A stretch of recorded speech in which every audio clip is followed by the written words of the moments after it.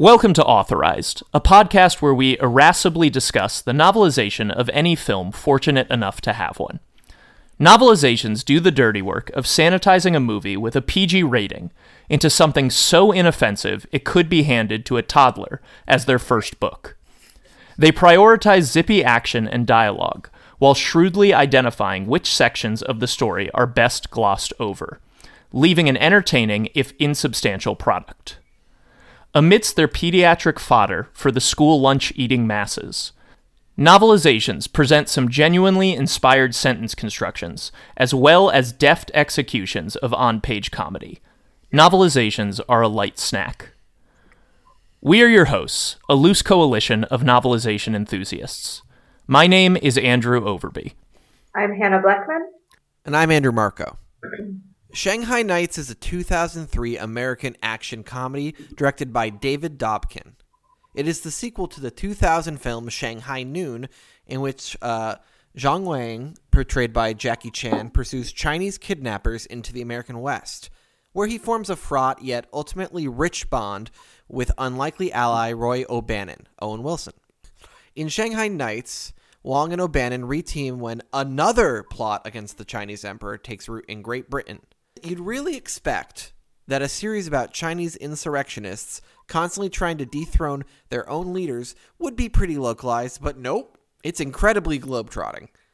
The novelization of Shanghai Nights was written by Ellen Miles, based on the screenplay by Alfred Gough, or Alfred Go, or Alfred Guh, depending on how you want to pronounce it, and Miles Millar. It was published in 2003 by Spyglass Entertainment Group. The previous film, Shanghai Noon, sadly, was not novelized. Who is Ellen Miles? Ellen Miles was born in New York City in 1957 and granted no middle name. Her mother, Betty, was a professional author of children's books. Between Ellen's adoration of her mother, as well as of authors such as Beverly Cleary, she would someday follow in the same professional footprints. Miles is an avid dog lover and is best known for writing the Puppy Place books, which concern Charles and Lizzie Peterson, child siblings who desperately want a puppy, though their mother is skeptical. As a compromise, their mother allows the children to foster dogs in their home while she deliberates on the decision. Charles and Lizzie's passion quickly becomes matching puppies with the perfect owners. Though they find their work fulfilling, one must assume that, after 64 Puppy Place books, the Petersons' mother is some sort of emotional sadist, forcing her children to love and release repeatedly ad infinitum. Miles' website specifies that she will not take requests to write a Puppy Place book about any reader's dog, no matter how nicely the reader asks. I'm going to take that one more time. That must happen so often. It might happen so often. I just imagine, I guess I'm keeping this in now, I just imagine that she gets like these letters written in crayon that are like, my dog Spot is so pretty and so fun. And she's like, unfortunately, there's just not enough meat here on the bone. She suggests with affection that any such story should come from its loving owner. Okay, Anne Rice. What's that? Anne Rice just died today. Not only did she just die today, I don't understand the reference. I saw a quote from her today, because she obviously, R.I.P., died today, and it was all about fan fiction. It's like, my characters are copyrighted. I don't want you writing about them. Write your own characters. She very famously would sue, and it's annoying when you're like, her vampires don't fuck, but you want to read about vampires fucking, and you want to read about those vampires fucking. And it's like, for a very long time, it was very hard to find Anne Rice fan fiction online due to her legal contentiousness. I was not aware that you could successfully sue over fanfic in general, given that for the most part it doesn't generate revenue, right? Yeah. 50 Shades would disagree. Well, that's a burden on all of us. Sorry. I got more about Ellen. Great. Ellen Miles lives in Vermont. When she is not prolifically conceiving Puppy Place books, she ghostwrites for the Babysitter's Club and enjoys riding her bike. She novelized both Shanghai Nights and The Flintstones in Viva Rock Vegas. Our guest today, an actress a master of the art of collage, and at one point, although she specified, deeply in the past, a Best Actress winner at both the Nice International Film Festival and the Amsterdam International Film Festival. Our guest is Zoe Pike. Zoe, how are you doing today? I'm great. Thank you guys so much for having me. I'm excited to be here. Thank you for coming on. Now, Hannah was the one who brought Shanghai Nights sort of to our attention as a movie that could be novelized. But Zoe, you have a pre-existing relationship with the film. Is that correct? No. Oh. I'm sorry. I wish I did. But actually, I had to watch Shanghai Noon and then watch Shanghai Nights and then read the book. Wait, you had not even seen Noon? No, I hadn't even seen Noon. And so this Wow. actually introduced me. Yes, thank you. Because it introduced me to the movie that now every single time I bring it up to somebody, every single person is like, oh, yeah, great movie.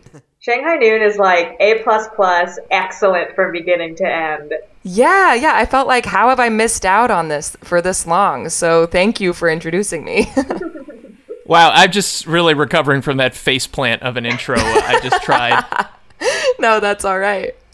I reached out to you to be on this episode because I was just like, fun person, fun movie. I don't know at what point I crossed my wires and was like, that she loves. That she loves this movie. She just, Owen Wilson, Jackie Chan, there's just something going on there for her. Yeah. Yeah, every time Zoe's drunk at a party, she just keeps talking about, like, they haven't finished the trilogy, and it's not fair to the fans. It's not. Have you guys heard of the Shanghai series? That's just another trilogy we've covered now that needs to be finished. Sisterhood of the Traveling Pants, Shanghai. Give one more example. Joel Schumacher's Batmans. Could he used a third one? Actually, Hannah, that's a great call. So, Hannah, kicking things over to you. Yeah. You are very vocal about your love of these films. What's your history with them? And I don't know. How do you feel about Noon? How do you feel about Nights? Well, as mentioned, I do think Noon is pretty much just the bee's knees. It's so wholesome. It's so sweet. I think Roy O'Bannon is like the Owen Wilson character, like a perfect use of him. So great. Jackie Chan is so fun. The fight scenes are wonderful. They have great chemistry. Noon is fantastically fun. Walton Goggins is in it. We're all having a good time. Shanghai Nights is a movie I watched like 1,000 times when I was like 14. Why? I had a crush on Aidan Gillen, the villain. Oh my god. I don't know why. It was just a thing where I was like, he's cute. And so I just Was it his spiky hair? I must have been. And it must have been. I can't speak to it. Thought he was super cute. Continued to watch Shanghai Nights over and over again to the point where maybe I hadn't seen Shanghai Noon first when I was younger. So for most of my life, I was like, Shanghai Nights rules. It's great. So fun. Then recently, I had an Owen Wilson peak, and I just like was watching like whatever. Watched Shanghai Noon and was like A++. Watched Shanghai Nights and was like, oh, wait a second. This one is hornier and worse. It's like, still good, but cornier and worse. yeah, like not quite the pinnacle that is Noon.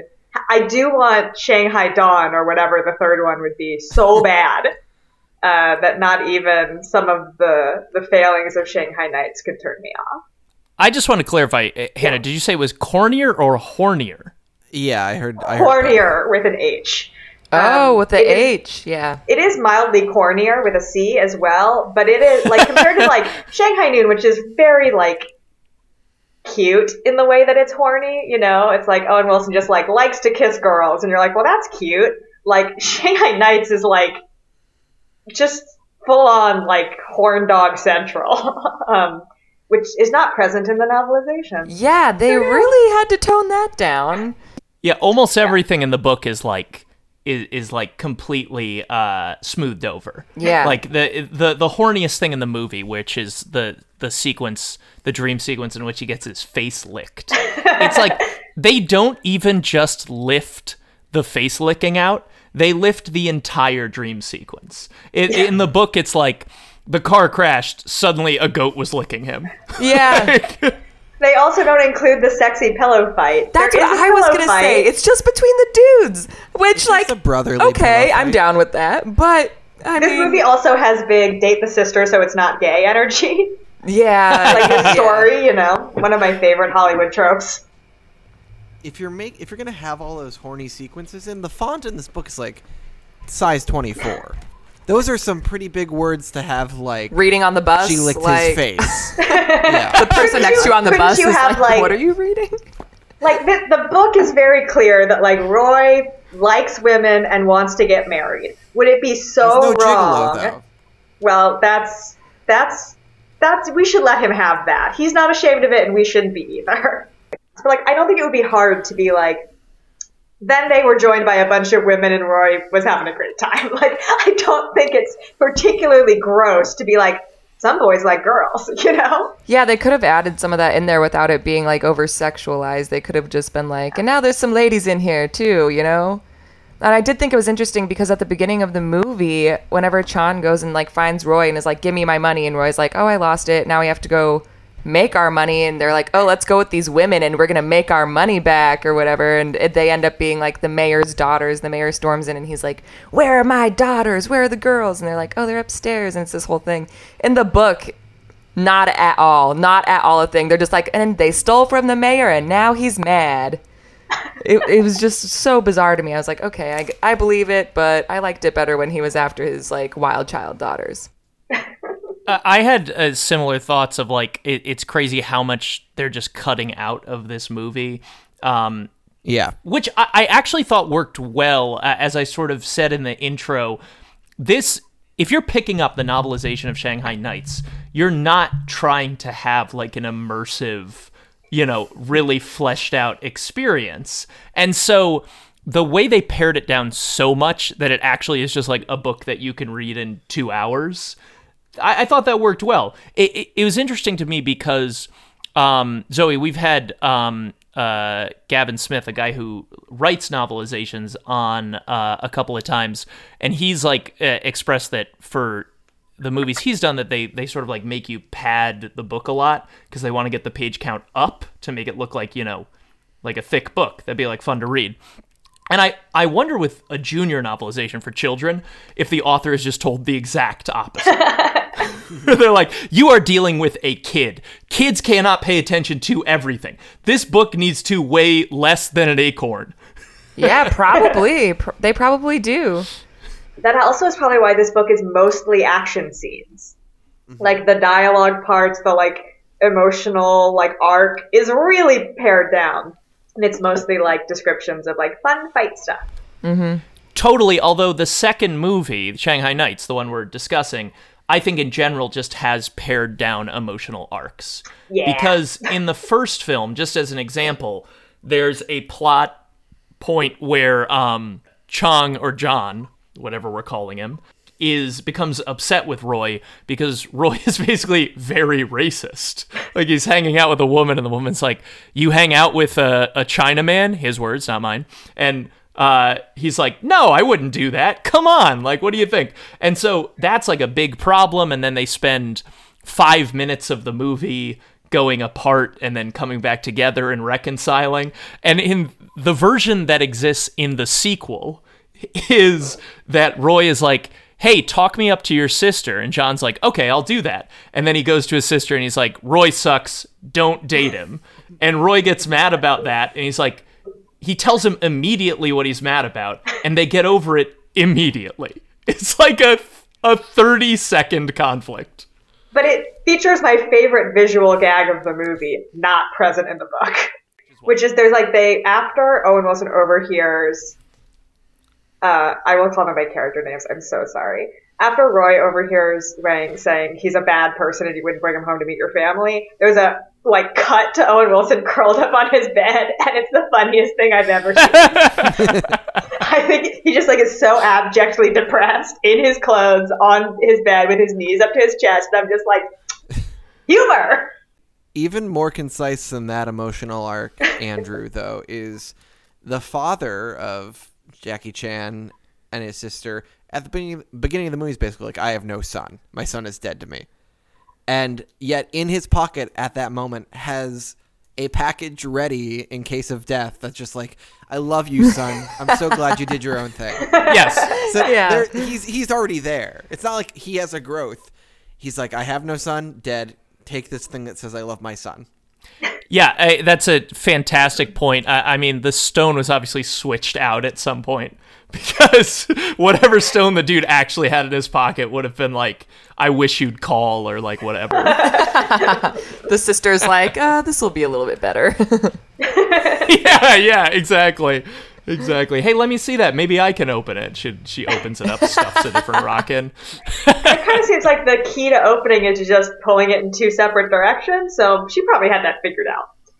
Yeah, She's a smart I was cookie. gonna say she's really smart. She picked a lock with a freaking playing card. Like, I think she's got a freaking monkey box under control or whatever it's called.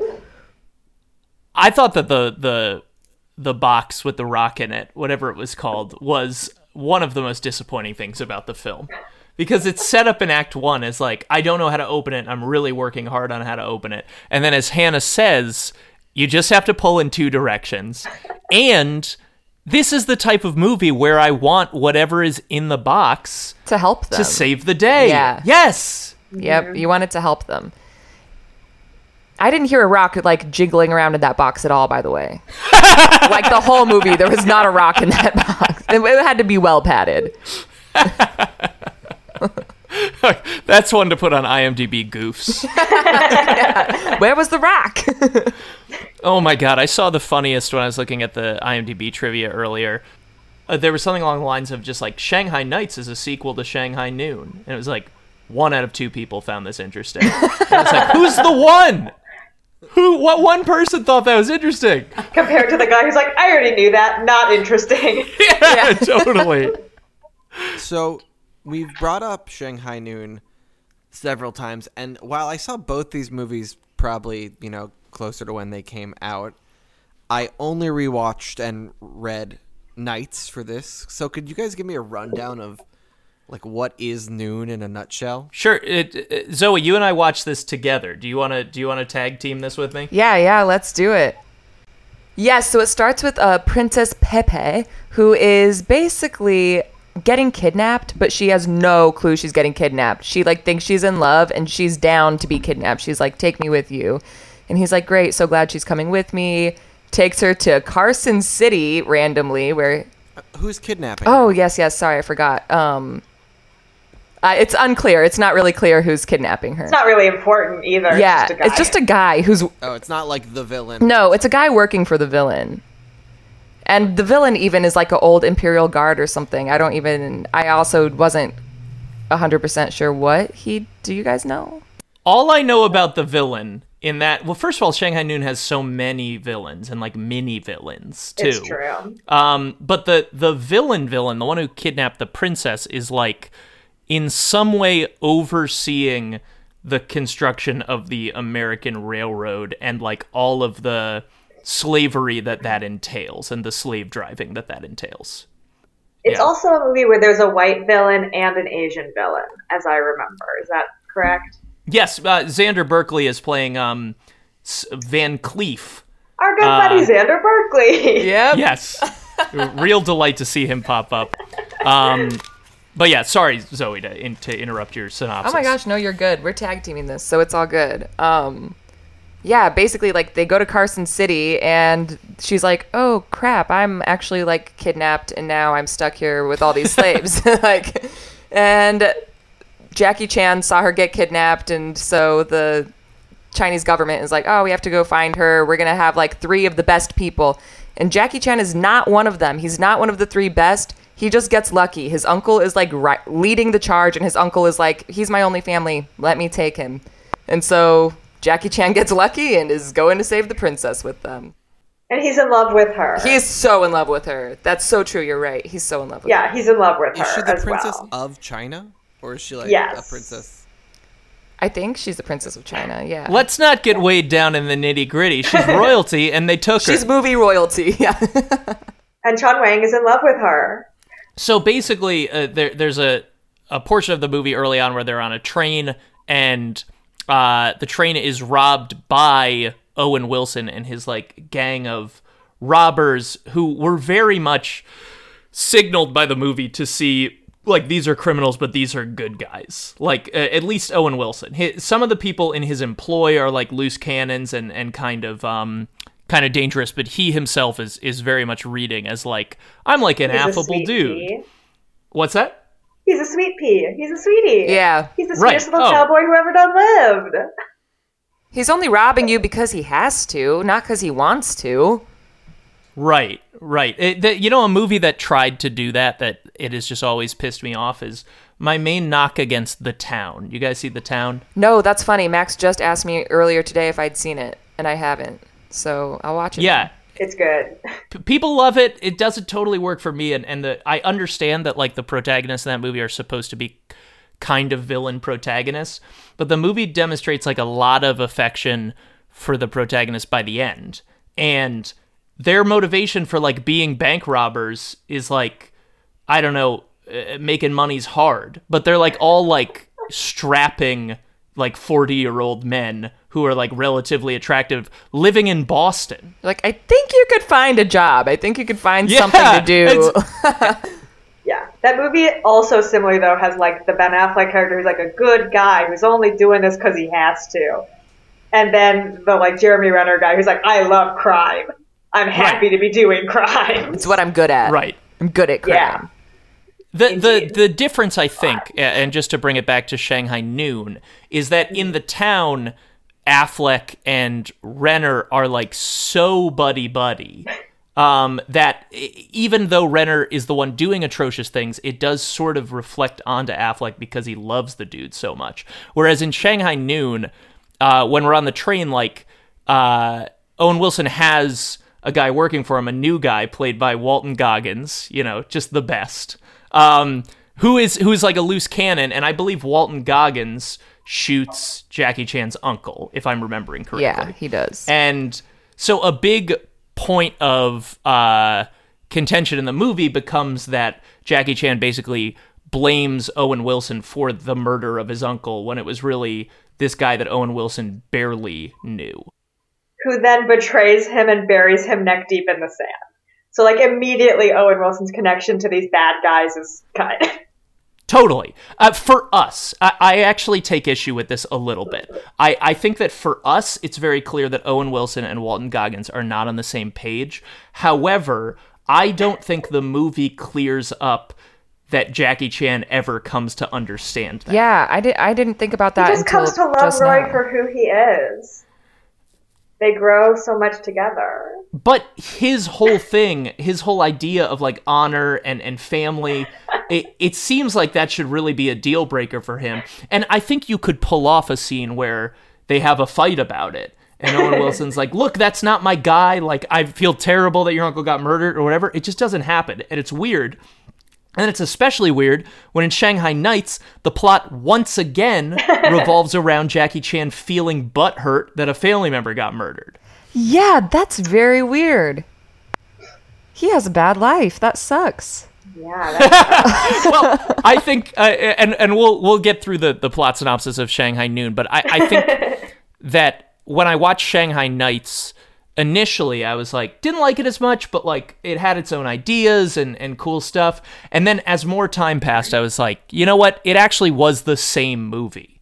There's a lot of similarities, like the fact that it's about someone trying to throw or overthrow, like, the Chinese government, and the fact that it involves one of Jackie Chan's relatives dying, and then the two heroes falling out but then making up, and I don't know. So many parallels. There's, like, bathtub scenes. There's different... They're playing the greatest hits. Yeah. After sure. one album, they released the greatest hits album. I also just thought of something weird. That in Shanghai Noon, the uncle is like, oh, let me take John Wayne with me because he's my only family and blah, blah, blah. But then I'm like, wait a second. Apparently he has a dad and a sister. Like, you have a brother and a niece. So that's kind of not true. He just really, like, lied and put himself on the line so that Jackie Chan could come with him on this journey. So, going from the train robbery, I'm trying to even think what happens next. Hannah, you're correct that Owen Wilson's like gang buries him neck deep in sand. Jackie Chan's like finds him and is like, point me to where I need to go. I need to get to Carson City. Owen Wilson points him in the wrong direction, I think as like a test, being like, if this guy stays and digs me up like he's agreed to, I'll tell him the right direction. Jackie Chan, like a dick, is like, all right, thanks for the info. I'm going to take off, and climbs over a mountain range. He leaves him two chopsticks. He leaves him two chopsticks in his mouth to dig himself out with, and then goes over the mountain. Which he does. We must acknowledge. Yeah, he does. Which he does. Needed that time lapse. Needed that time lapse so bad.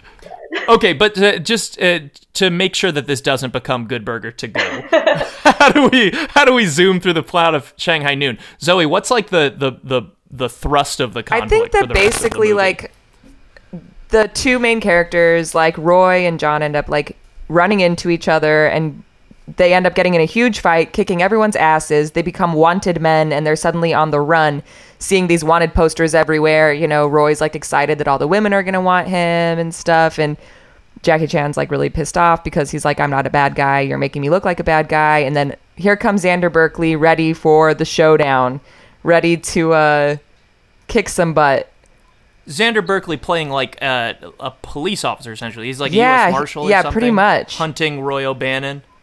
Yes, and I think that we forgot to mention that one of the best parts of this movie is that Jackie Chan's character Chan ends up marrying this Native American woman who the dad says against his will. And the father of her is like, hey, you're never going to meet a guy that fights like that again, so take care of him. And she's like, okay, I will. And she literally saves his ass every single time. When they're in jail, she busts him out. She's constantly coming and like scooping him up. And so they end up getting arrested. She busts him out. The jailbreak scene in Shanghai Noon is maybe the best part of the movie, with the fucking shirt thing. Yep.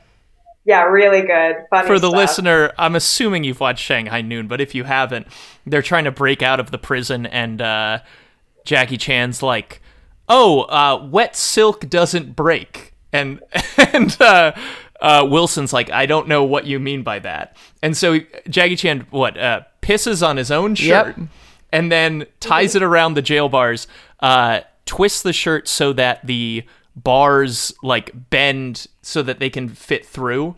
And Owen Wilson has the immortal line. He says, you said wet shirt don't break. You didn't say piss shirt bend bar. It's so good. I think Shanghai Noon is very funny. So I have a very important question. Okay, I've got answers. Again, I only rewatch Nights for this. Is the horse in the first movie? Yes. Yes. Because the second movie begins in, like with the Jackie Chan storyline, in this, I assume, the same town he's in at the end of Shanghai Noon. Yes. And he has to leave his horse to go to New York. And I wanted to make sure this wasn't like a Revenge of the Sith, Yoda saying goodbye to Chewbacca, where you're like, no, the horse is a major player. But so they had a real relationship. Yes, the horse was, and it's always sitting down at the wrong times. Yeah. It was his wife's horse who he had a very love-hate relationship with that at the end ended up being a good relationship. Does she live? She does, but weirdly enough, that's like the only movie that the actress has ever been in, and so I don't know if she just like didn't want to do movies after that and didn't do the sequel, or if they just didn't write her in. But he's in love with a princess. Yeah, and actually his wife... Jackie Chan ends up with the princess. Yeah, his wife ends up. And Owen Wilson ends up with the Native American woman. Yeah, a little polyamory going on there. So wait, the Native woman and the princess are in love? The relationship between Jackie Chan and his Native American bride is not really romantic. So he basically is made to marry her by like her community, and he goes along with it, and they like each other, like they're friendly, and she keeps saving their butts. So I thought for sure, this movie's gonna go towards they actually do fall in love. But then brilliantly at the end of the film, they're just like, you know what, they weren't really married, they didn't really know each other, so Jackie Chan gets with the princess instead, and the Native American woman gets with Owen Wilson. And it's like, yeah, that's probably how it would actually work out.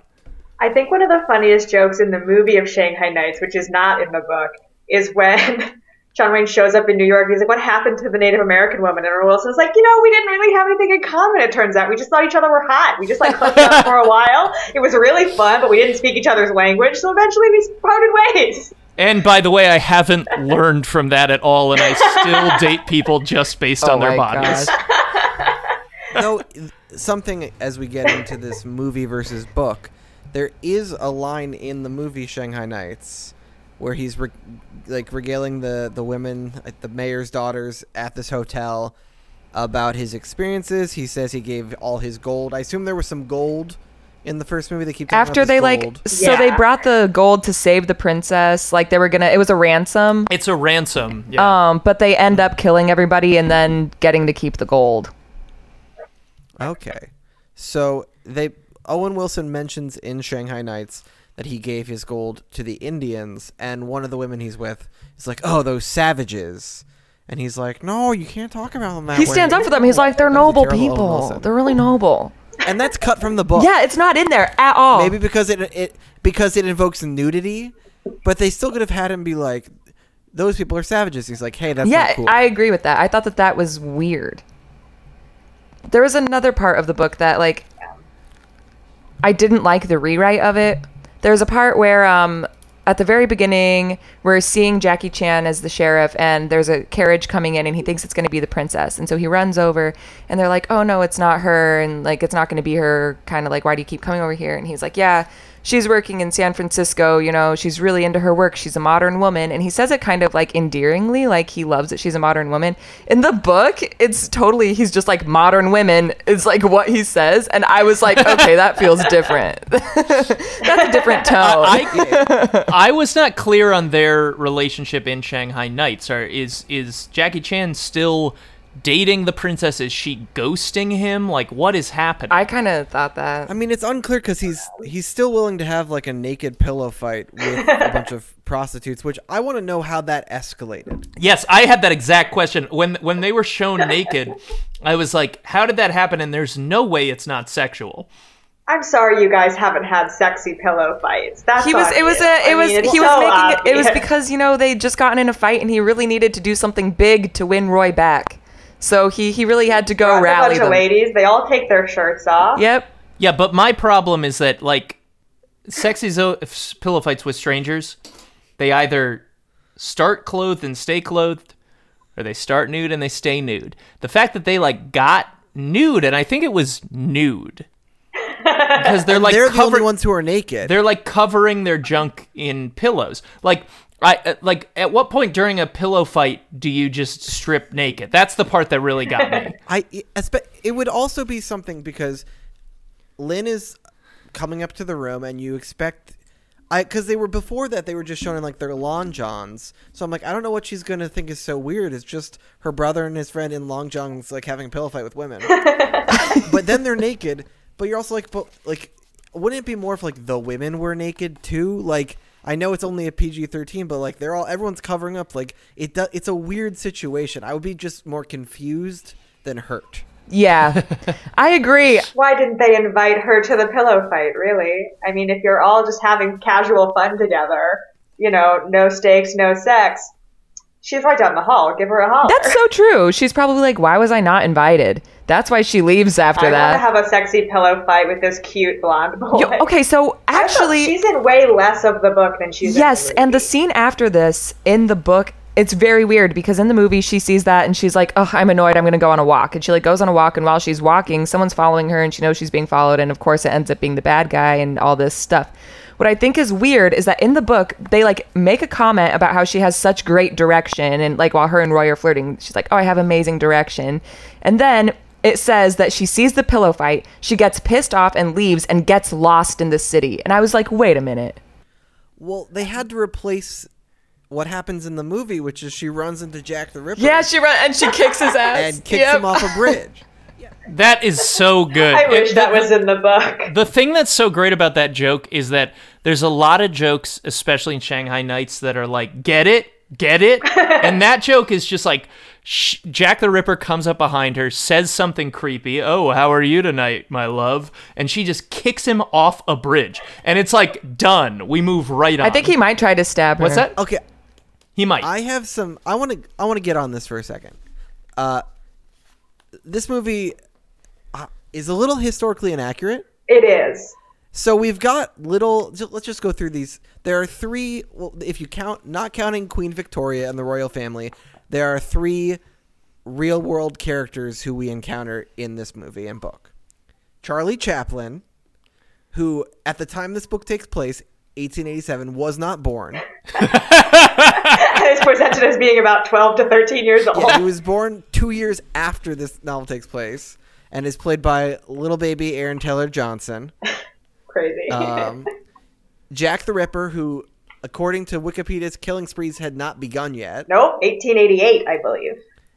And Arthur Conan Doyle, Who was already publishing stories. yeah, he published his first Sherlock Holmes that year, the year it takes place, but was also not a police officer. Not ever. He was a doctor who was ultimately knighted. He became Sir Arthur Conan Doyle because of his work in like a field hospital in South Africa. You're It's forgetting so a real life character, which is there is a reading of this movie, if you're embracing that it takes place in an John alternate Wayne? history, Oh, yeah. that suggests that Jackie Chan is the film John actor Wayne. John Wayne. And we also must really- acknowledge that at the end of Shanghai Noon, it is revealed that Roy O'Bannon is actually Wyatt Yep. Earp. Yes. Which, and they just don't even touch that in Shanghai Nights. They're like, The 1-2 joke at the end of Shanghai Noon that's like, oh, my name is, like, the joke of I'm John Wayne. And everyone's like, that's a horrible name for a cowboy. Funny. And then, like, the end button of my name's actually Wyatt Earp, but that's a terrible name for a cowboy. Yep. Makes me laugh so I was much. bummed that in Shanghai Nights they gave up Charlie Chaplin right away, because in the movie we don't know the kid's name until the Yeah, it's very really end. late. And then in here it's like, oh, he's Charlie the whole time. I'm like, okay, I guess they didn't want to just say the boy stole the seal. Does it happen in the movie where he does like the little soot mustache? Or is that He did only- I it. think it does happen Yeah. in the movie. I was a little checked out because it was a 2-hour movie. It was a little. It was at the very end. He was already in the like car. It was very like, I think it was last minute on that. Yeah. I am seeing online that Charlie Chaplin was an orphan. So it's like, And he famously had like that. I don't know what the film is called, The Kid or The Orphan or whatever. Like he's very famous for having hung out with a kid who is an orphan in his films. So it's a very cute homage in that way, also. yeah, it was weird. Well, let me put it this way.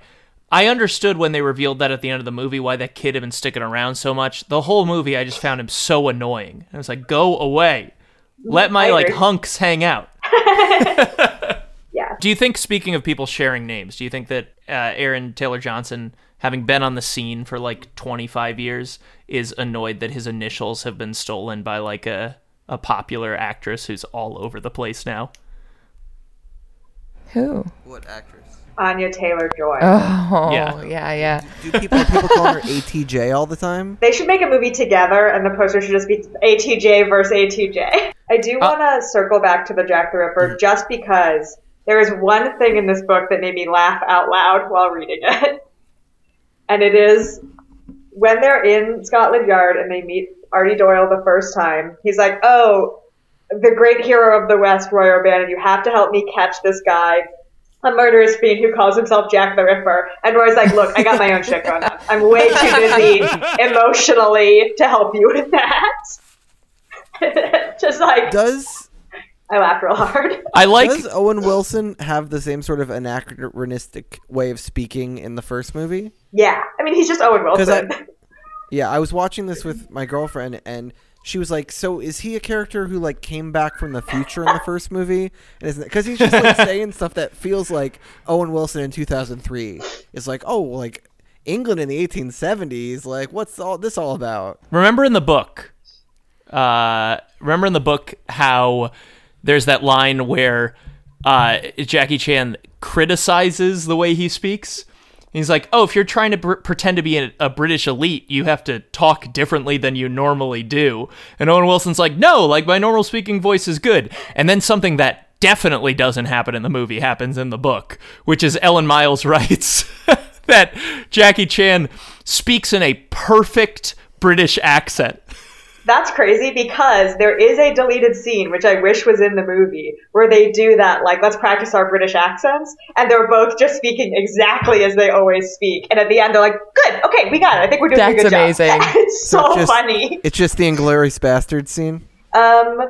With almost, I guess, but like with less effort. Like, It's wonderful to watch, like to listen to Owen Wilson be like, it's me, I'm British. And he's like so Texan. And Jackie Chan's like, yes, also British, very, his Chinese accent. And then they're both like, I think we nailed it, let's go. I think the fact that the book suggested that Jackie Chan did nail it was the craziest part. I agree. That really took me off foot. Like, it really requires that you don't know who plays the character for you to like buy that part of the I was imagining the in that deleted scene that would exist would be like Owen Wilson does his and it's just Owen Wilson trying to do a British accent, and then Jackie does it and they overdub like Rex Harrison or something. Just like the British voice ever. That'd be so good. Can we talk about the fact that I think Ellen Miles definitely didn't get to see this movie before writing this book? So what's your evidence for it, Hannah? She describes the villain as blonde. Yes! Whenever you were talking about how you liked him, I was like, maybe she didn't because she thinks he's blonde or she wants him to be blonde. Like, she says it many times in like the first page he's on, and like his hair in the movie, Aidan Gillen's hair is like, it's jet black. I mean, it's his real hair color. So this is, my partner and I had this back and forth where she was like, oh, his dye job is so bad. And I was like, I don't think that that's a dye job. I think that his hair is so atrociously, intentionally over-gelled that it's causing you to believe that his entire hair situation is false. But I like pulled up the x-ray and I was like, look at this little politician looking man who like could be your governor. He like has a nice haircut, but he's got the same exact color hair. Yeah, it's like she didn't even have like a full casting rundown, because you would never look at Aidan Gillen and say they're going to make him blonde for the movie. That's bizarre. It's uncomfortable how young he is in this. Like, I think of him more with a little more salt and pepper. Mm-hmm. Even in, like, Dark Knight Rises era. Like, he just, like, I'm used to him feeling a little more weathered. And his skin he's just got a little too much baby fat and too much gel in his hair. And I didn't know what to make of it. Cute. How did you feel, Hannah, that his plan was the exact same plan from The Great Mouse Detective? My favorite of Disney movies. I really put that together on my last viewing of Shanghai Nights, where I was like, oh, this movie is deeply indebted to Great Mouse Detective. And I love that. It's the same. In Big Ben. Mm-hmm. In the gears of Big Ben. Yeah. The plot, like the plot to overthrow the queen is the same. And then they finish the fight in Big Ben. And I'm just like, yeah, Mouse Detectives. I have to assume that Great Mouse Detective is happening simultaneously. Actually. Right. Lower down in the clock. And even their names, Rathbone and Ratigan, are similar enough. I mean, Great Mouse Detective does not have a scene where Owen Wilson gets kicked out of the face of Big Ben, which rocks. And that's, really the major difference. Right. To our listeners, I do have a running letterbox list of movies that just have a lot of cogs. And if there's any that I'm not aware of, check out the list and please do let me know. I want to see all the cog movies. If there's a fight in a clock or really anything that has similar type machinery.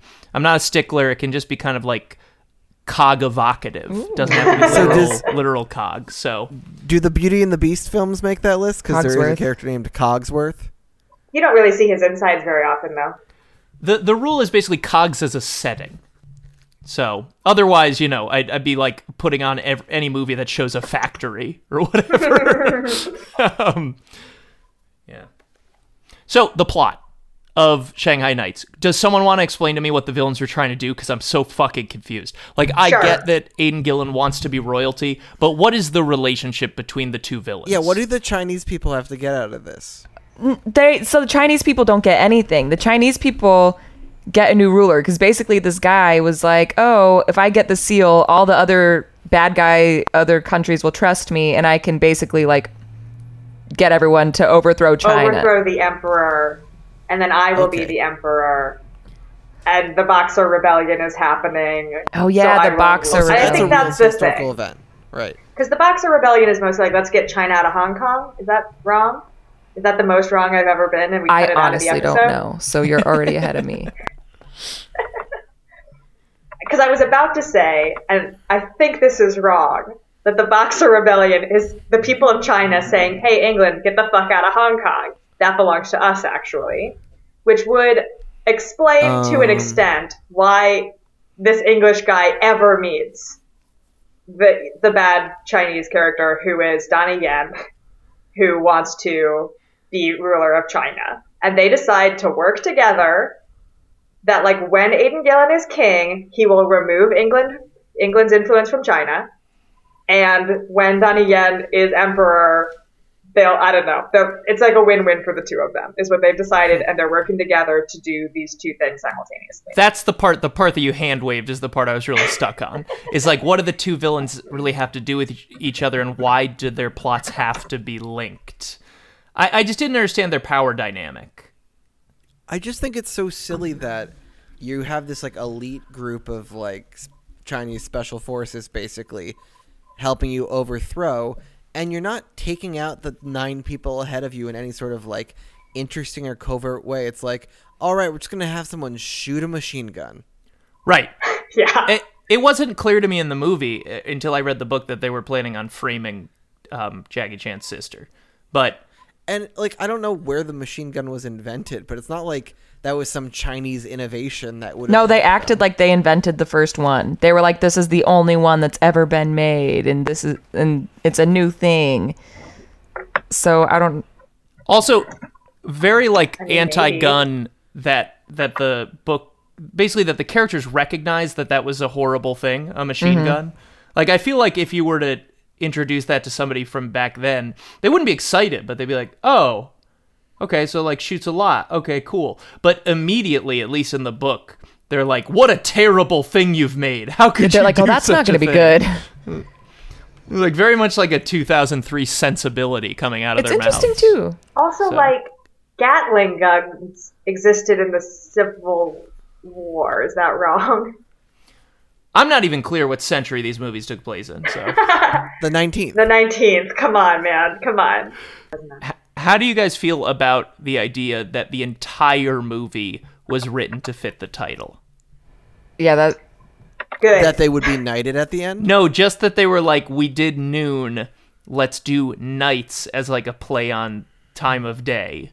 And then they like reverse engineered an entire movie. Because to me, like, if you're going to do a movie abroad, the obvious choice is not England. I don't know. It just seems like such a specific setting to have chosen that's not inherently exciting, even though they make it exciting. I mean, it was also probably pretty easy for them. Because you might think the obvious one would be to do Owen Wilson in China. Like, make him the fish out of water in the second That's one. the third movie. That would be fun. Yeah, but, I mean, I'm just thinking about, like, budget. I'm sure there's just a lot of, Parliament sets and Big Ben sets out there in the world already.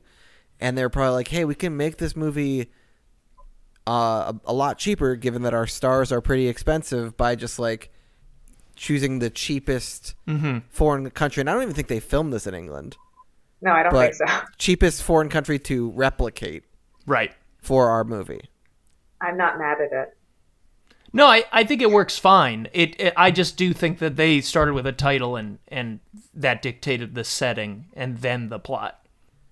I think they really started with, how can we get the phrase spotted dick into this Yeah, that movie? definitely wasn't in the book. That definitely doesn't make the book.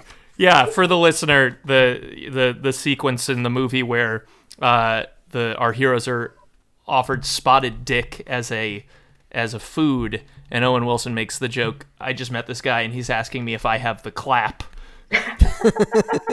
And the shooting blanks, because that was the part. That's Oh, the I part forgot that about really that. drove it home. Was like at the beginning, Roy is saying he doesn't know if he can have kids. He shoots blanks, and whenever Jackie Chan's talking to his sister, he's like, "You don't want to be with him. He shoots blanks." And Roy is like, "How could he tell her that?" Like, he's so upset about it. And yeah, that was not in there at all. And the idea that she just fully understood what he meant was shocking. All my favorite bits from the movie are not in the book. Well, Hannah, what bits are you talking about? Because you decried the horniness, and everything we just mentioned was a Yeah, horny I'm not joke. mad that there's less horniness. I'm not. Like, that's not the thing. But, like, when they're in the barn, they get locked in, it's on fire. In the movie, Chun Lin, like, does cool shit to get out of the roof. And Jackie Chan's like, okay, Owen, you do it. And he's like, what in our history together would make you think I'm capable of something like that? Which is extremely funny, is not in the book for no reason I can figure There's out. another one like that. And that whole sequence is quite different. Also, like, who loves you, baby, which for no reason is the catchphrase of Shanghai Nights in the movie. Not present in this at all. And I'm very There's a few confused. rewrites that make no sense. Yeah, there's a part where, like, when they break out and they're in disguises and they, like, show up at Artie's house and he says, like, you guys look ridiculous. Oh, in the movie, Owen Wilson is like, oh, I think we look great. And they just go in. In the book, he's like, oh, last time I let you pick out the costumes, Wang. It's like, whoa, okay, that was unnecessary. Right. You have to imagine some of it was on the day Owen Wilson just said something funny. Because he is a screenwriter. Yeah. Owen Wilson knows I didn't how think to about that. That's write true. jokes, and I'm sure the stuff didn't fit into his mouth. He's like, I'm just going to add a couple wows here. And Yeah. also, Just like, make it better. notoriously, Owen Wilson is like, what if we made this nicer? Yes, Like, yes. he is well known for being like, this is kind of mean. Can we soften it up? Like, as a screenwriter, as, like, a guy on set. So the idea that he would, instead of making it like, Jackie Chan, you did wrong, to make it like, we're great. We like yourselves. That feels That's very I Owen. didn't think about that. I love that.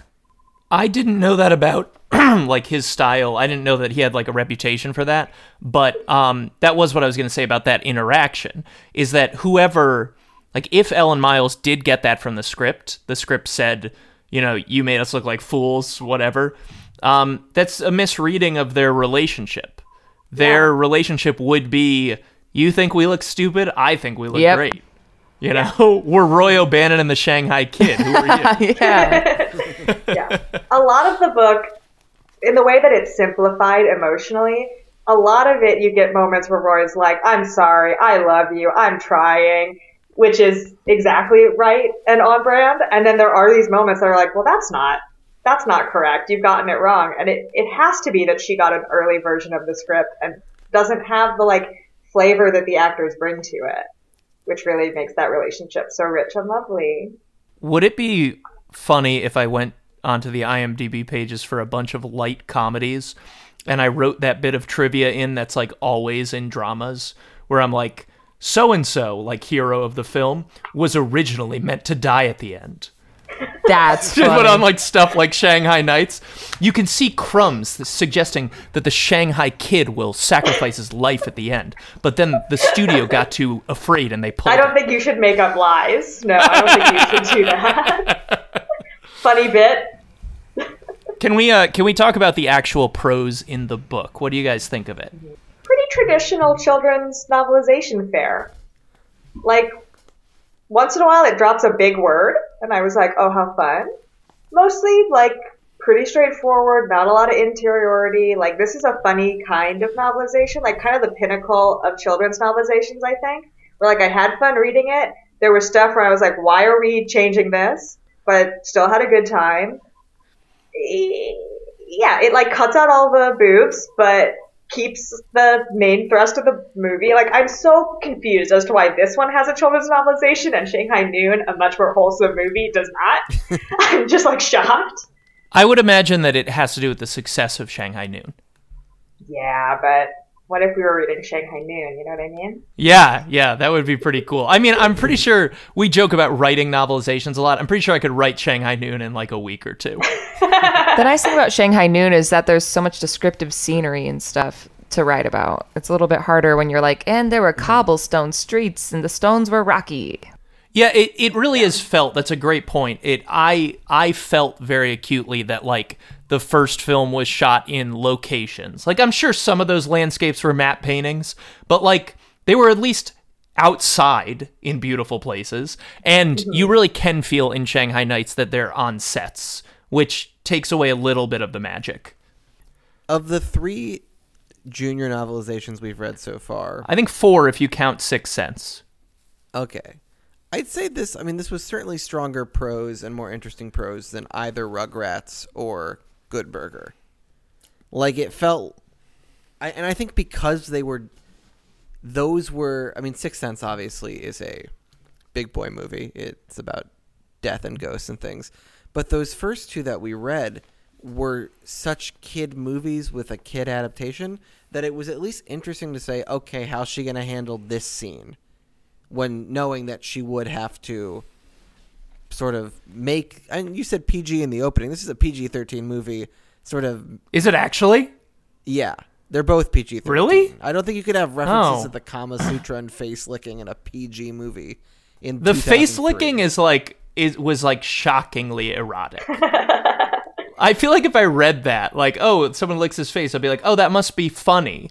But in the moment, I was like, okay, I think it's too hot for what's happening. And in the outtake, Owen Wilson asks if he should lick her face back in the outtake. And I was like, not that cool. No, I was like, Owen.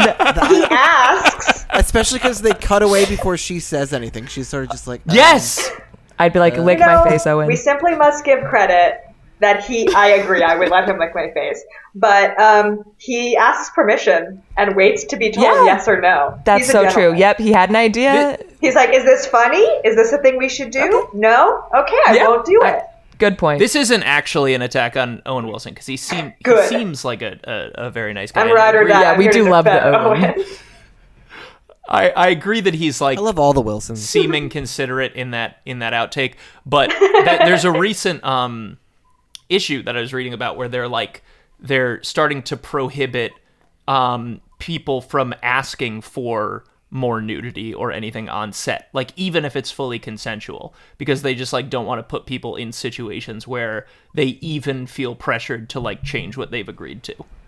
That's really cool. I like hearing that.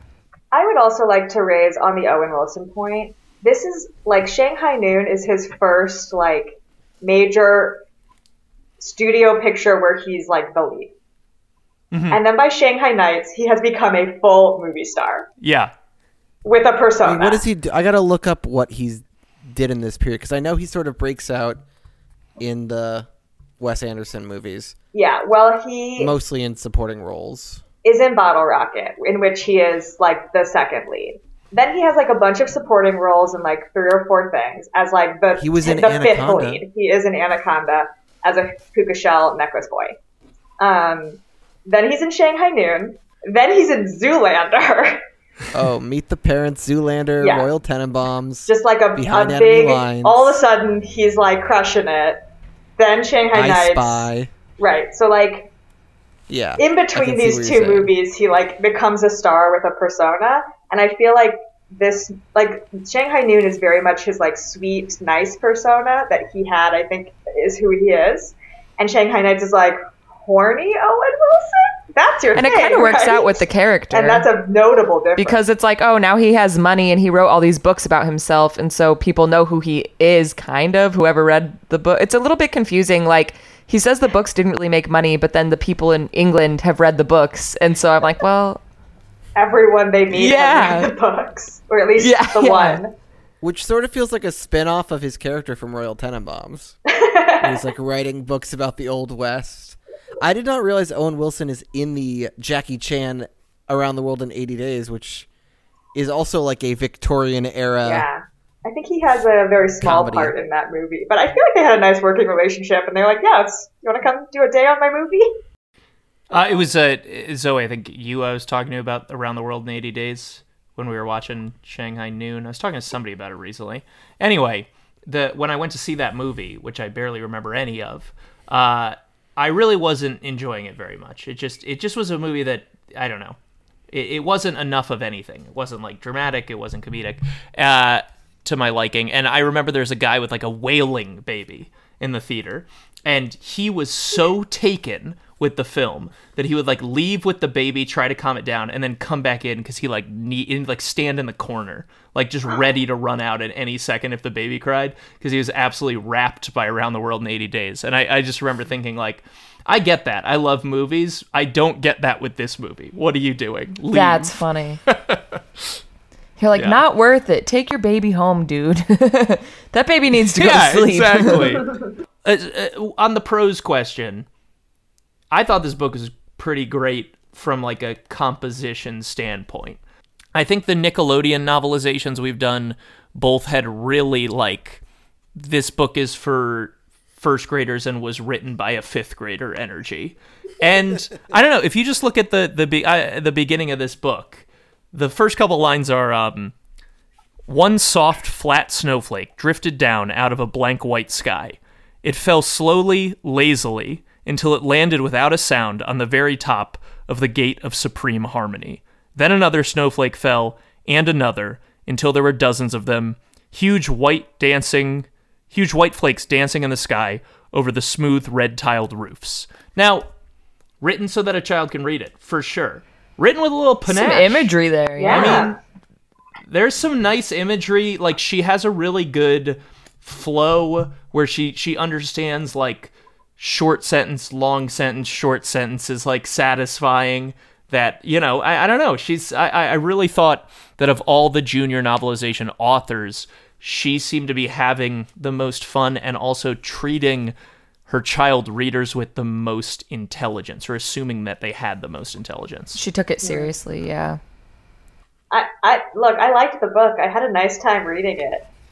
I did too. I think I missed a little bit of their relationship more, but I think it's hard to do without seeing, like, when you're watching a movie, it's so easy to see the chemistry between people. I think it's a lot harder reading the stuff when there is so much action going on, and we're already kind of supposed to, like, know that they have an established relationship. I think that you kind of have to, like, rely on yourself to fill those holes in a little bit. I'd like to talk about the action in these movies. I just thought it was incredible. The action in Shanghai Nights is more impressive than in Shanghai Noon. They really just let Jackie Chan go wild, and they're so good. Yeah. Did he choreograph the sequences, I assume? I think so.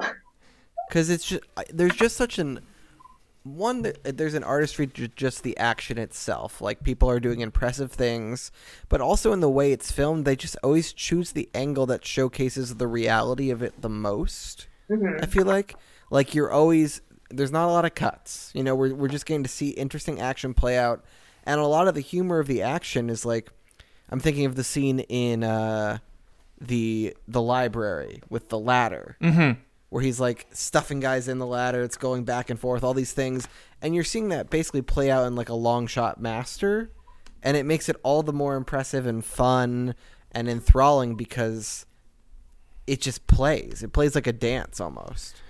The book really can't compete with how good the action is, because there's that sequence out in, like, that courtyard where he basically uses, like, the same piece of wood in 6 different ways to, like, evade these thieves. And so he, like, hits them with it, and then he uses it like a seesaw to send some people flying, and then he uses it as a ramp. And in the book, in that sequence, she's just saying things like, he threw the board up in the air and then landed on the same board. And I was like, that doesn't do it justice. She also uses a lot of language like scissor kicks, bicycle kicks. I'm like, I don't know the difference between these things, I'm afraid. I feel like you have to imagine, we think, like, you know, if she was working with just a script or only saw a little bit of the movie, you have to imagine someone's doing a movie with Jackie Chan, they know there's going to be fighting. They probably just wrote, they fight. Yeah. And then Jackie's like, all right, what do we have? We have umbrellas. Great, we'll factor umbrellas into this. And that doesn't seem like stuff that was maybe pre-production. That feels like they may have decided that closer to shooting. Mm-hmm. Yeah, I would not be surprised if there were just, like, swaths of this script that were, like, put here what you will. You know, just the opposite of, like, you know, Marvel previs type stuff, where instead of being like, this is the action we've decided on, that they're like, this is the story we've decided on. Yeah. And there are fights. Here's point A, here's point B. Jackie will decide how we get there. And he's so good at that. I would love to hear, like, Jackie Chan talk about his own history of being regulated, because allegedly in the early days, like the Police Story days, he was just doing heinously dangerous things, and, like, stuntmen were but willingly, because they were in it with him. They were like willingly getting injured and like messing up and like breaking their legs and stuff. And there's no way that would persist into the 2000s. I wonder how sort of regulation encroached on him as the years went on. I think he also got better at it and started working with like more professional stunt teams who, like, he comes out of Chinese opera where it is much more like dance and it's showier that way. And I feel like once you know what you're doing with that and you have people who know how to do it, it becomes less dangerous as opposed to like taking stunt guys and being like, here's the plan, do it in one. And they're like, well, we're going to fuck it up. Like, you can't just like leap into these things. And you have to also imagine, I mean, by the time he gets to like Rush Hour, even a couple years before this, he's already 45. He's not young anymore. Like, he's probably like aware of the limitations of his body as it's aging. And in this movie, he's almost 50. Just so wild. So it's just like, I mean, he's both at the height of his craft, but also probably like, I don't want to break my back. There are really funny parts in the like bloopers where he like misses, and will pop up and be like, oh, He'll be like, you're supposed to catch me. He's like, yeah. It just seems like a great sport about it, but definitely goes to show like it takes a lot of practice, and you won't always get it right. Was the actress who played the sister like a martial artist or a stunt person at all? Because obviously Donnie Yen can do his own stunts. There's a funny bit of trivia on IMDb. Who's to say if it's true? But I felt like it was written by someone who like worked on the movie. Which the bit of trivia was like, the sister did not have any experience in the martial arts. However, she had a background in ballet, which helped her to a degree. Wikipedia says that they had a hard time finding an actress who could do all of the pieces. And then they found her and liked her so much that they increased the number of scenes she was in by 30%. whoa. Which tracks based on if the book is based on an early Yeah, draft. that's a good point. And she is super engaging. Like, She's great. I mean, she's great. Love her. I know you would probably disagree, Hannah, but like I could see a world where, it feels creepier where the Owen Wilson character is like, oh, this lady's hot, I want to be with her. Yeah. But you sort of like, she sort of like plays in all the interactions the growing interest in Owen Wilson, where you actually believe that she's into him. Like the way she smiles at him, you're like, why does no one? Yeah, smile at she's me charmed. that way? I agree. I like their relationship, and I really like at the end of the book when there's a part like really, really close to the end where she like goes maybe to kiss him, and he like shyly looks away. Like he gets a little shy about it. And it's on page 142. Like they part ways to go hunt down Rathbone in Big Ben. And then she turned to Roy. Suddenly shy, he turned away, but Chun-Lin pulled him into an embrace. Be careful, she said. I'm like, that's sweet. That is so sweet. They have a cute thing going on, and she is just as interested. Like, even from the beginning, she sees him and she's like, what's his deal? Like, I like that so much. The book gives her slightly more agency in general. I mean, that's a terrific example. And then also the scene where they're in the carriage and Jackie Chan's sitting in the back and they're like flirting in the front, and he gets pissed off and sandwiches himself in the middle seat in the front. In the movie, the actress... Middle seat's a generous word. He creates a third seat that wildly encroaches on their personal space. In the movie, the actress playing his sister sort of plays it. She sort of plays it with apathy. Like he drops in between them, and she's like, "I wonder why he's doing this." And Owen Wilson's really annoyed by it, and she's like, "Whatever." In the book, she's pissed. There's a line that's like, she looked at him with like anger or frustration. And it's like, all right, so book version of this lady is like into Roy O'Bannon. She wants to kiss the himbo. She recognizes that he's a sweetheart and she wants to smooch him. Mm-hmm. I do think that the movie kind of tries to have its cake and eat it too in regards to Roy's attitudes towards women. I think it's possible to have a character that's like such a ladies' man and can't keep his eyes off women, and also have him be a romantic. But something about the character, especially in Knights, doesn't totally work for me. Like, I don't really believe him that he's ready to, like, be a loving husband and father when he's so lustful in the second movie. But he says no. At one point, he does say no to the women. Yes, he does. At one point when he's in love, he says, but he does it in a way. He's like, I'm a changed man. Where he literally says, Where were you 2 days ago? Yes, that's what I was going to say. Which is like, I feel like a cheater's mentality. Where you're like, instead of being like, oh, I'm so in love with my, whatever. He's like, the rules are so stupid. If it was 2 days ago, this would be fine. I don't know. Something about it didn't work for me. The character he's in love with, he like has this moment where it's like, hey, like, can I say something to you? And she's like, sure. And he's like, you have an awesome body. Yeah. And you're like, okay. And like, she seemed so happy to hear it. It was like, one. okay. Yeah. She's also wearing like, not like, it's not like she's like has a scene where he like happens upon her and she's like in a state of undress. She's fully clothed, very buttoned up this whole movie, and he's just like, how closely are you looking at her, Owen? He appreciates what she can do with it. Yeah, this is what I'm saying about like the difference between like very early Owen Wilson and movie star Owen Wilson.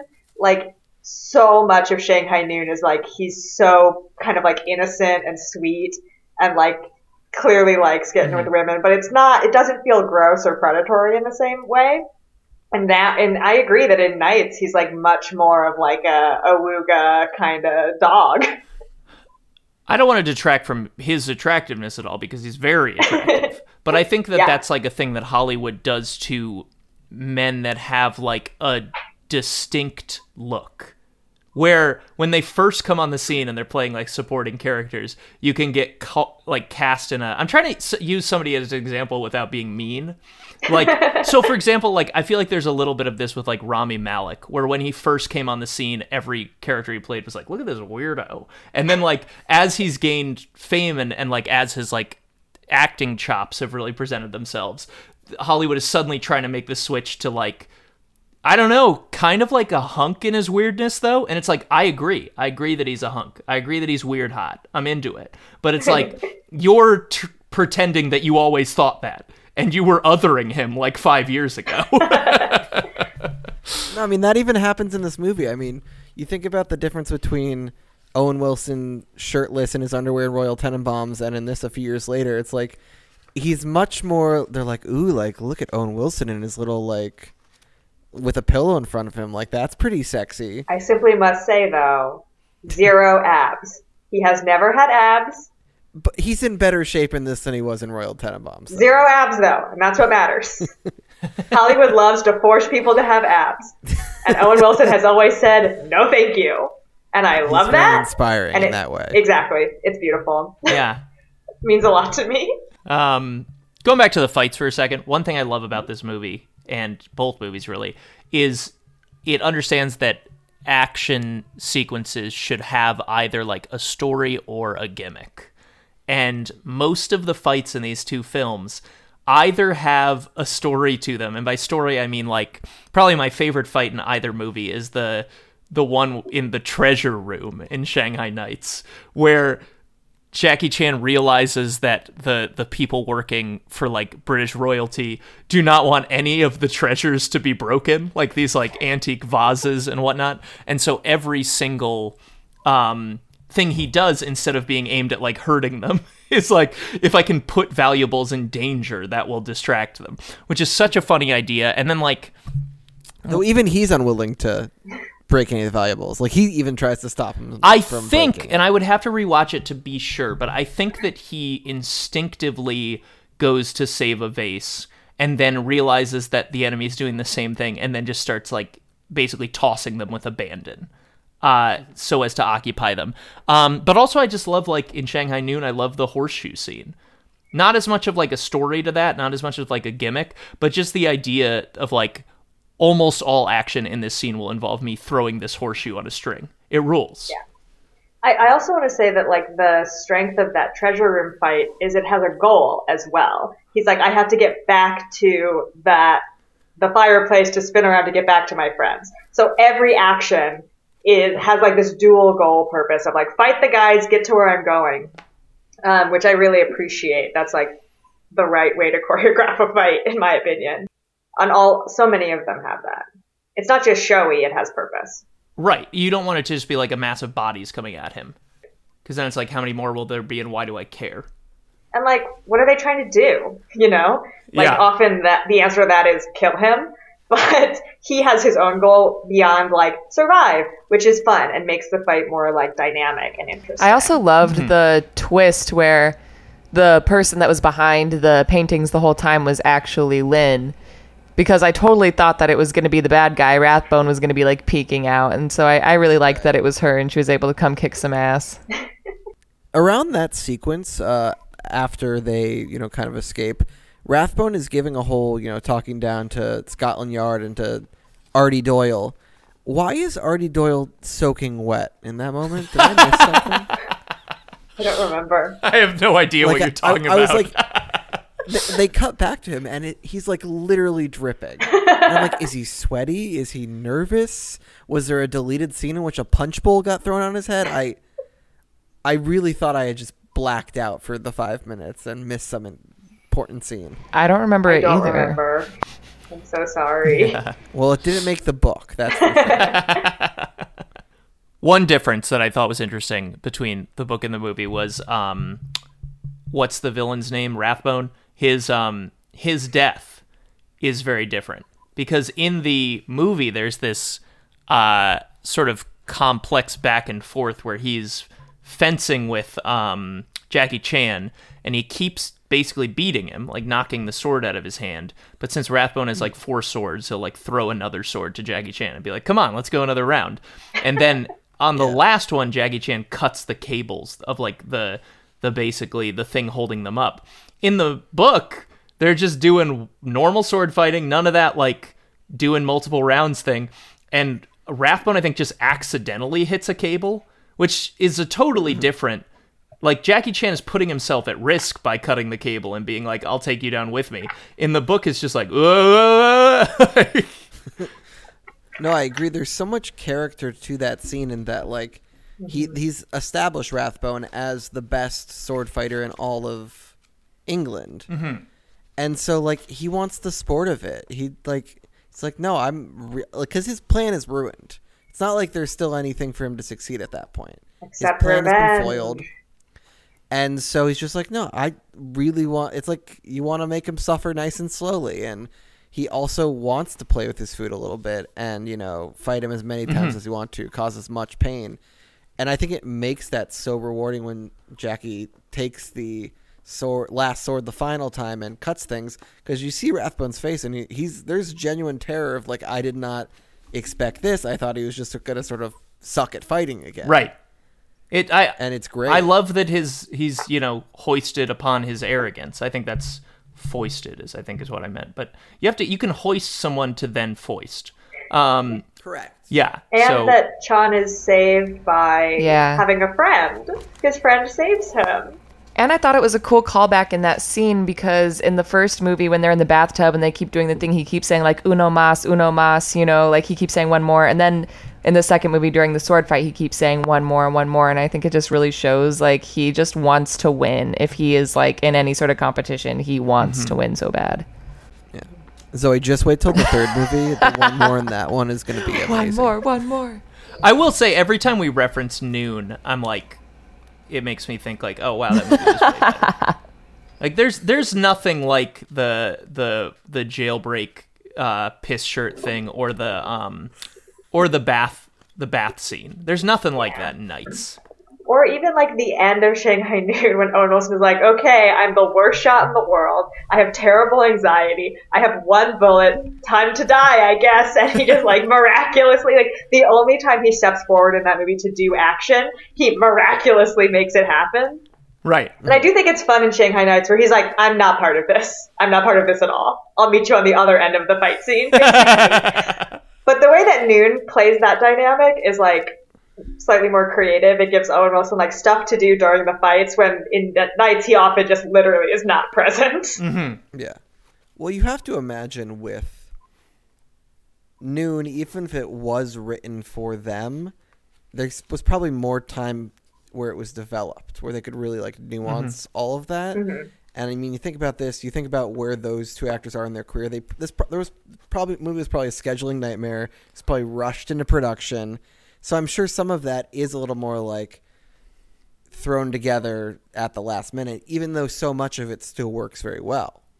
I don't know if this reference is going to mean anything to you guys or to our listeners, but this Shanghai Nights does feel to me like the Super Mario Galaxy 2 of movies, where like when Super Mario Galaxy was made, it was like, we have this amazing new idea for a platformer. We've developed a whole new physics engine. It's going to be incredible. And then the second game, which I do like more, was them going like, we have a couple ideas we didn't use. We just like to do an expansion pack. And then they like started doing that and they got so into it, it became like an entire second game. And I feel like that's probably what happened with Nights, was that Jackie Chan was like, I have more fight sequences I want to do. Because the fighting is like the only way, I think Hannah, you said earlier, it feels like the only way in which the movie is as good and even better than Noon. And I just feel like they built essentially a movie around like, what are some more fun fights we can do, because we have more in our bag of tricks. Yeah, I agree with that. I think that especially once they saw how well it went and how into it people were, they probably were like, all right, that was a big seller for the first movie. Let's like really lean into that. Andrew Marco, you witness... No, he wasn't there. Damn it. You hear about the murder of your father. Uh-huh. After hearing about the murder, you are given a little box that has a message from him in it, but you cannot figure out how to open up the box. Sure. After you and I fight over the box because I want to feel like your father's son and get the message, we accidentally pull it open and you see the message. It says, you are able to recommend books to whomever you please. Would you recommend the novelization of Shanghai Nights? And if so, to whom? I probably wouldn't recommend it independent of the movie. You know, if someone said, oh, I like that movie, or we watched it, I might say, hey, there's a junior novelization. It's kind of funny because they make it very sanitized. Mm-hmm. I might recommend it in that context, but not to someone who hadn't seen the movie, or just wanted to read a book, or even to just a kid who's like, I want like a adventure book. I don't think it has enough of that to make it worthwhile. I would certainly recommend people check out the movies again. You know, they don't make them like this anymore, and it was fun to revisit them. Hannah Blackman, you are a gunslinger hired onto a new crew. You're a bit of a loose cannon. You go rogue while robbing a train and are disowned by your leader, who you end up burying from the neck down in the sand. You find his hand-drawn plan for the train robbery. You unfurl it, and instead of having any actionable plan, you just see the words, you are able to recommend books to whomever you please. Would you recommend Shanghai Nights, and if so, to whom? Yes, I would recommend it. I think I said earlier, I think this is like the best of the junior novelizations we've read. And I think it's a very interesting style of adaptation. Like, as Margaret said, it's like very sanitized. And I think that's kind of fascinating. Like, I would recommend it to a novelization aficionado as an interesting example of a novelization. And yeah, if you like Shanghai Nights and feel like spending a couple hours like reading a kind of cute book that has pictures in the middle, yeah, why not? I liked it good. I guess we should mention that. The pictures are high real quality. Good. Yeah, they're right. Shiny. Super shiny. My book is like You get to see strangely Jackie stained, Chan. but Dressed as an Indian person. Ew, look at how cute they are. Cutie patooties. And not only are the photos high quality, but the entire color scheme of the photo pages is like the Union Jack. Yeah, I like what they're doing with these. They've picked fun sort of scenes that don't give away too much of the movie. So if you read the book first, you'd be like, I want to see that with my own face. I don't know where this takes place necessarily. It doesn't give away any major points. Like, the pictures end sort of in the midpoint of, like, I don't know, 2/3 of the way through the movie. You don't have any of the Big Ben fight in the pictures. You want to see it. You want to see that with your own eyes. I did think that's a great point. Like, the way the pictures are maintains suspense, which is cool. Mm-hmm. I did think that if I were just reading this book cold, that I would see them hanging upside down in that last photo, and I'd be like, I guess we're in for trouble. There also isn't a single picture of the villain, either of the villains. Sure. Like, they very much were like, we know why the people are here. Yeah. And it's Jackie and Owen. Oh yeah, even Lynn only appears in like half face. Hannah, when they saw how many times Ellen had written the word blonde, they were like, we They're like, we cannot can't. put a photo of this man in the book. They won't know who we're talking about. I mean, they made the right choice.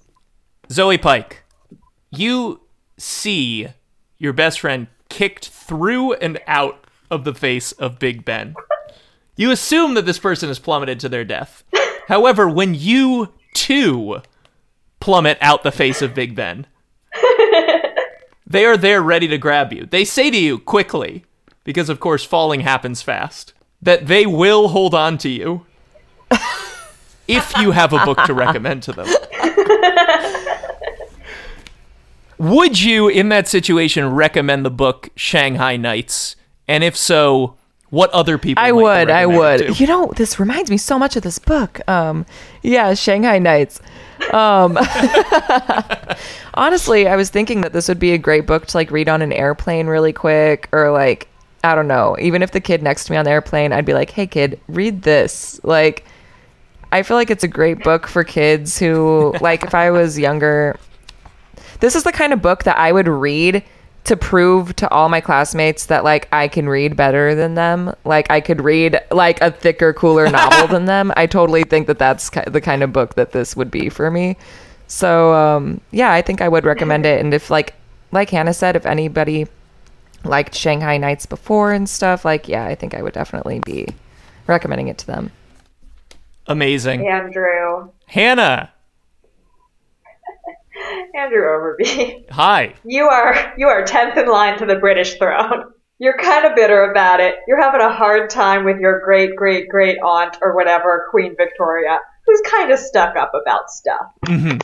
One day, she asked you to recommend a book to her. Would you recommend Shanghai Nights? And if you did, do you think she would move you up the line of succession? Well, first of all, I just want to say that I can't relate to this villain at all, because if I was top 10 in line for the throne, I'd just be thrilled to be top 10. I mean, what an honor. So I can't really relate to his craven need for power. Also, when people get like really power hungry, just small tangent, like when like, I don't know, celebrities, I'm not going to name any names, but when like celebrities want to become the president, I don't get the appeal at all. Because like if you're like a rich and famous, TV reality show host, or like a 10th in line for the throne or whatever, you're probably living like an amazing rich guy life. So why take on a ton of responsibilities? Seems like an enormous hassle. So anyway, now that that's out of the way, I definitely would not recommend this book to my aunt, like an adult woman. I would 100% recommend this book to its target audience, a child or a tween. I think that the movies have a ton to offer. They're so charming. I think Ellen Miles does a terrific job of capturing that charm in the text of this book. I also think that novelizations are just awesome. I kept thinking that while reading this book. Even though it's not my favorite one we've done, it's just so interesting how this novelization moves in both directions. It both improves upon things that were in the movie, like fleshing out the Lynn character, things like that, and it also sucks in ways that the movie improves upon. And I just kept thinking, like, how amazing are these objects, and how just like inherently interesting is this, and just what a great premise for a podcast we have. That's so lovely, Andrew. All right, well, if everyone's feeling at peace with this, I think I finally have a good sign-off for Wait. the podcast. Oh, Hannah? I want to pitch what I would do with Shanghai Dawn. Okay, yeah. Oh, we should talk about what it is allegedly about, too. Yeah, I like the idea that they go to China and Owen Wilson is in China. I think that will, if they ever make it, that will be fantastic. Because in the first movie, they're on his turf. So it's just like an obvious reversal. And then they're both fish out of water, and then Owen should be out of water. I love that. That would be delightful. Especially now when we're like 20 years later. Yes. That'd be great. But my pitch for Shanghai 3, Dawn of Justice, is knowing that Roy O'Bannon is Wyatt Earp. I think we should return to that. We do Tombstone, where the other Wilson brothers are the other Earps. Oh my God. And Jackie Chan does the Doc Holliday stuff. Michael Biehn reprises. Slight twist, since we're like living in a completely alternate reality. Let's take your idea, which is Owen Wilson is Wyatt Earp. Like, not even just a guy named Wyatt Earp. He legitimately is. He is And the Wyatt Earp. He has to team up with movie star John Wayne. That would be good, too. I think we can have it all. Yeah, I think that the third movie should just embrace, like, this multiverse that they've created. I'm, like, obsessed with the reveal that he's Wyatt Earp, and that Wyatt Earp had two other Earp brothers, and so does Owen Wilson. Yes, and I'm like, incredible. Let's get the Wilsons as the Earps. Let's do it. I want it so bad. I want Andrew Wilson in a fucking movie. Hey, look, if it was me, I'd buy the pitch. Thank you. Unfortunately, welcome. it's a Disney property, and we'll get some stupid Disney Plus version, I'm sure. I think Owen's too good for that. I think he'd be like, no, thank you. Also, I think Jackie Chan is too good for like a Disney Plus series, Shanghai Dawn. They'd just be like, no. According to the Shanghai film series Wikipedia, Jared Hess, the director of Napoleon Dynamite, is attached to direct the third film, which to me does not bode well. Fascinating. For the style we're going for. It should be said that the It'll never come out. It doesn't exist. It will never exist. That's what I was going to say. The third one has been removed from Jackie Chan and Owen Wilson's IMDb, even as like a possible future film. Yeah. And IMDb is so liberal with those. IMDb is like, you mentioned you might do a sequel to like Godfather 3. It's on your IMDb. Yeah. I mean, I would love a Shanghai 3. I just think it's been too long. It's off the table. Yeah. And these movies don't exactly have the like cultural like warmth associated to them for people to be like, I would really like that. Like, I think people aren't thinking about these movies as often as I wish they were. I think that's an under-discussed aspect of reboot culture, is like, yes, we're seeing every TV show that was ever a hit come back, and every film series have like a legacy sequel, but somehow it feels like that makes forgotten things be irredeemably dead. Like, it somehow feels more impossible than it would have like 5-6 years ago, pre-Force Awakens, to get like a Shanghai Noon sequel these days. Anywho, I think I finally figured out how to sign off on the podcast. I'm excited to share it with you all. So thank you to our listeners for listening to Authorized, tuning into another one. We've got Die Another Day coming up next week, which will be exciting. Please rate us, please review our podcast in a way that makes us feel warm and not in a way that makes us feel like trash. Please subscribe to our podcast. Please tell your friends about it, and just share it in general. Okay, just wanted to say, all men dream, but not equally. Those who dream by night in the dusty recesses of their minds wake in the day to find it was in vanity. But the dreamers of the day are dangerous men, for they may act on their dreams with open eyes to make them possible. Good night.